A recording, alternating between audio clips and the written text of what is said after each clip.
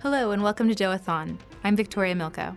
This week, Doathon travels to Oila Village in Shan State's Namkant Township, where 6 female Ta'ang National Liberation Army medics were killed in July. The TNLA says the women were raped and tortured before being killed by Tatmadaw soldiers, while Myanmar's military says the women died in the course of battle. The incident highlights some of the many issues needing to be overcome in Myanmar's peace process, particularly in building trust with those groups who have not signed the National Ceasefire Agreement, which includes the TNLA. Here's the full story.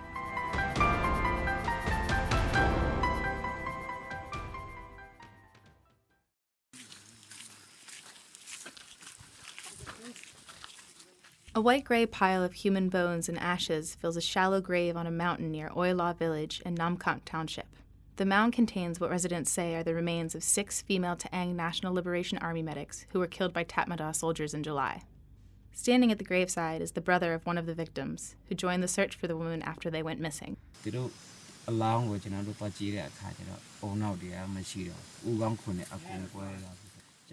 I tried to make myself strong as much as I could until I saw her dead body. The skull was cracked and there was no brain inside. The skull was empty. Her face had kept its shape, so we could identify her. But if you touch it, it disintegrated. Exactly what happened in the hours before the medics were killed is unclear. Both the Tatmadaw and the TNLA have issued statements. The Tatmadaw was quick to exonerate its soldiers and claims the women were killed in the course of battle, while the TNLA has said they were detained, raped, tortured, and murdered. If the latter is true, those responsible may be guilty of war crimes under international human rights law. But the killings are largely unremarkable and certainly not unusual. For decades, ethnic minority groups have documented torture, rape, and other atrocities, which they say are used as weapons of war. Despite increasing calls for justice and accountability, the killings highlight a grim reality of Myanmar's long-running conflicts. Communities in many parts of the country are caught up in a war that shows no sign of ending, while those responsible for the violence continue to act with impunity. On July 11th, a column of about 30 Tatmadaw soldiers walked north along a mountain path towards Oila Village in northern Shan State. The route shadows the Shui oil and gas pipelines that link Cha Phu and Rakhine State with China's Yunnan province, and whose construction earlier this decade augmented the militarization of this remote corner of northern Shan State. The soldiers, whom residents and Ta'ang activists say were from the Tatmadaw's notorious 88th Light Infantry Division, turned onto a narrow road. One side of a mountain rises sharply, and the other is a cliff. On that stretch of the road, at about 1:30 p.m., they encountered a group of TNLA members who were hitching a ride with Chinese employees of a mining company. That's about all that everyone agrees on. From here, accounts of that day begin to diverge. The Tatmadaw has said that the troops met its 30 insurgents on the road, including 5 women, while conducting a clearance operation. The TNLA said that 13 of its members were traveling in 2 cars, 5 soldiers in the first car, 2 soldiers and 6 medics in the second. It said the convoy was ambushed and that 2 of the TNLA soldiers fired at the Tatmadaw. Villagers from Oila, meanwhile, told Frontier that they found the bodies of 7 people. 1 TNLA soldier who they said they believed was killed on the spot, and 6 medics who they say were captured with 3 other Chinese mine workers and then detained separately. The other TNLA soldiers appear to have escaped. Oila is about 2 kilometers away. Villagers said that they heard a gunfight that lasted 7 or 8 minutes. They also recalled hearing 3 explosions. The Tatmadaw said the surviving TNLA soldiers retreated to the north about 20 minutes after the initial encounter. A statement released on Facebook by the Tatmadaw's True News Information Team said its soldiers seized a Toyota truck that was damaged after being plunged down a ravine, along with the bodies of 3 men and 5 women in camouflage uniforms and a cache of guns. Some 3 hours later after the gunfight, at 5 p.m., the bodies were properly buried near the scene, it said. It does not reveal what happened in the interim, and Frontier was unable to reach the Tatmadaw spokespeople for further comment. The Tatmadaw soldiers then appeared to have spent the night beside the road. Frontier saw the remains of several fire pits where villagers said the soldiers had made their campsite. It was meters away from a grave where they said the TNLA soldier was originally buried. His body was later moved into the forest, near those of the medics. Frontier found more than 50 bullet casings at the scene, which had markings that specialists said indicated they had probably been produced at Tatmadaw Munitions Factory. although it is impossible to confirm who fired them. The morning after the shootout, villagers say the Tatmadaw soldiers went to Oilaw with 3 Chinese mine employees and ordered the village head to avoid the site of the fighting for 5 days. They said the soldiers then took 2 of the mine employees, who were injured, to a hospital in Mansi Township in neighboring Kachin State. Despite the order to stay away from the area, the following evening a search party including residents of Oilaw ventured out to look for the medics. The following day, June 14th, they found a heap of soil weighed down with rocks on an overgrown mountain path. Underneath it were the stacked bodies of 6 women, residents say. Those who found the bodies said the women had multiple cuts and wounds, as well as signs of mutilation. All the bodies some are get shot and some are like they beat, they torture them. And three women, they do not have their bone, and so all the villagers, they believe that they torture and they kill. Some they believe that they has been raped, but nobody saw that. According to the brother of a victim, one of the women was not wearing underwear when they found her body. The others appear to have been carelessly reclothed, which he said suggests there had been sexual assault before they died. After exhuming the bodies, TNLA representatives took photographs, villagers say. One of these was posted on July 16th to the group's official Facebook page. They immediately cremated the bodies where they found them. Video footage obtained by Doa Thon appears to show an individual performing funeral rites before the bodies were burned. Villagers say the TNLA soldiers ordered them to delete photographs from their phones and refused to allow families to collect the remains for traditional ceremony because the group intended to build a memorial service elsewhere. They believed they were told to delete footage for their security, and they said they obeyed instructions. TNLA spokesperson Major May Ek Chaw told Doa Thon the order was intended to prevent photos and videos from going viral on social media. He said it could violate the rights of the deceased and their families, adding the TNLA had first conducted a forensic investigation and that it was a traditional practice of war to cremate anyone killed in battle without delay. However, Yangon-based analyst Mr. David Matheson said it was very unusual for the TNLA to instruct civilians to destroy evidence when a case is still open. If the incident unfolded as the TNLA described, then the photo evidence could have been used to compel the Tatmadaw to conduct a proper investigation. But he also noted that visual evidence supplied by ethnic armed groups is not always credible. Matheson also called on the TNLA to conduct an investigation in order to seek justice for those who were killed. Mai Aikcha said the TNLA would not seek an independent investigation, but instead called on the Tatmadaw to investigate the case and take action against those responsible. A detailed Burmese language statement issued by the TNLA on August 6 complicates the situation further. It says the medics were brutally tortured and raped through the night of July 11th and executed the following morning.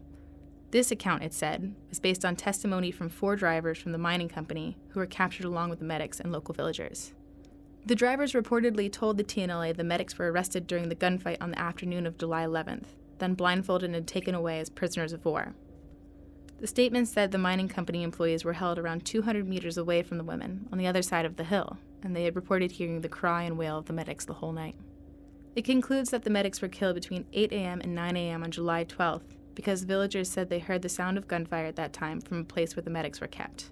However, when Doa Thon visited the village last month, none of the villagers mentioned having heard gunfire on July 12th, though they described the sounds of the gunfight July 11th in detail. Mai Aikcha said he didn't know why they failed to mention the second round of gunfire to Doa Thon.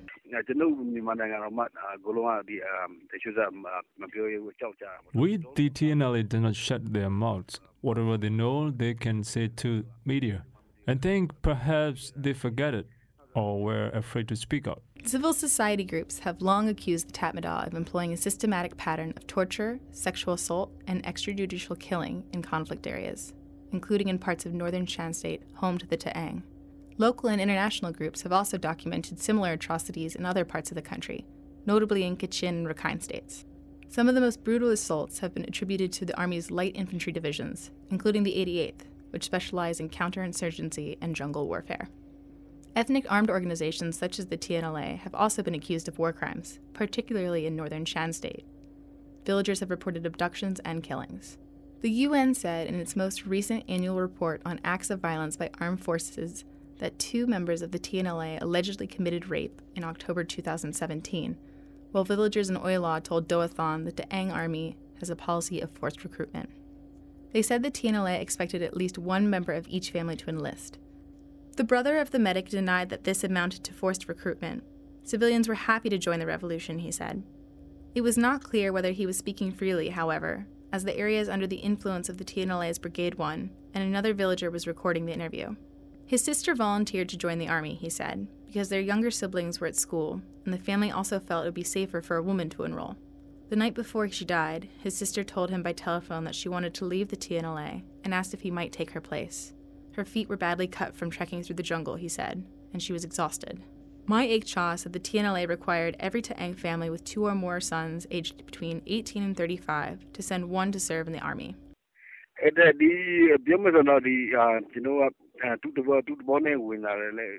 Since we started the revolution, most of the men who are qualified to enlist join our army willingly. In some villages, we need to go around and inform those families with eligible men, like about our recruitment policy, although we don't penalize those who do not join. He said the TNLA only recruited men and that its female members joined voluntarily. Mostly we appoint them as medics after their training. Among siblings, if a woman is serving with the TNLA, we don't require her brothers to join. The brother of the medic suggested that the TNLA was partly responsible for her death. While the Tatmada's actions were inhumane, he said, the TNLA could have better protected the women. The TNLA said in its first statement that 2 soldiers were responsible for the medic's security.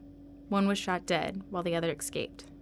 Above all, the killings highlight the vulnerability of communities in conflict areas. Most are remote and difficult to access. Oila is a 2-day trek or 5-hour motorbike ride from Namtu, the nearest town. Villagers say there are no police station in Oila or in the surrounding villages, and that the administrators are elder members of the Ta'ang community who report to the TNLA. The remoteness means atrocities can go unreported and undocumented, although this is slowly changing. The national rollout of mobile phone networks since late 2014 and proliferation of camera-equipped smartphones has enabled civilians to document and share evidence of extrajudicial killings, torture, sexual violence, and the destruction of property, mostly on Facebook. This has sometimes forced the Tatmadaw to issue statements defending its soldiers' actions, or even to admit abuses have taken place. In recent years, the Tatmadaw has, under pressure from local people, occasionally punished soldiers involved in human rights abuses, although its military tribunals are secretive, and there's no evidence that the convicted soldiers serve their sentences. There are several other major obstacles to justice. In its 2018 report, Seeking Accountability for Ending Impunity in Burma, the Legal Aid Network said Myanmar's laws tend to conflict with international laws, including the Geneva Conventions, to which Myanmar is a party. The report also pointed out that the Tatmadaw is still exempt from civilian oversight under the 2008 Constitution. At the national level, due to a lack of jurisdiction, independent existence, and competency, civilian courts are unable and unwilling to seek accountability for heinous crimes allegedly committed by the Myanmar army, the report says. At the grave near Oila, the brothers of one of the victims crouched and picked up a bone from the pile. Asked if he believed in the potential for justice, he said he's not even sure if laws were violated. This kind of thing is really terrible and inhumane, so I'm wondering if there are laws or agreements that prohibit such acts. What I mostly hope is that other people can know the real case, how it's happened. I want them to find the truth.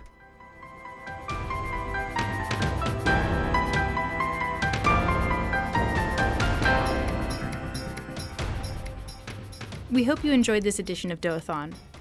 The program this week was put together by Zarni, Victoria Milko, Claire Hammond, and Chalin Tun. You can read the above-mentioned news and other interesting articles via Frontier Myanmar's website and Facebook pages, where you can share your thoughts freely. Please stay tuned for next Wednesday's episode and visit the Doathon Facebook page. This project to support human rights reporting is a partnership between Frontier Myanmar and Foundation Herendale, funded by the Embassy of the Netherlands in Myanmar. Thanks for staying with us while broadcasting.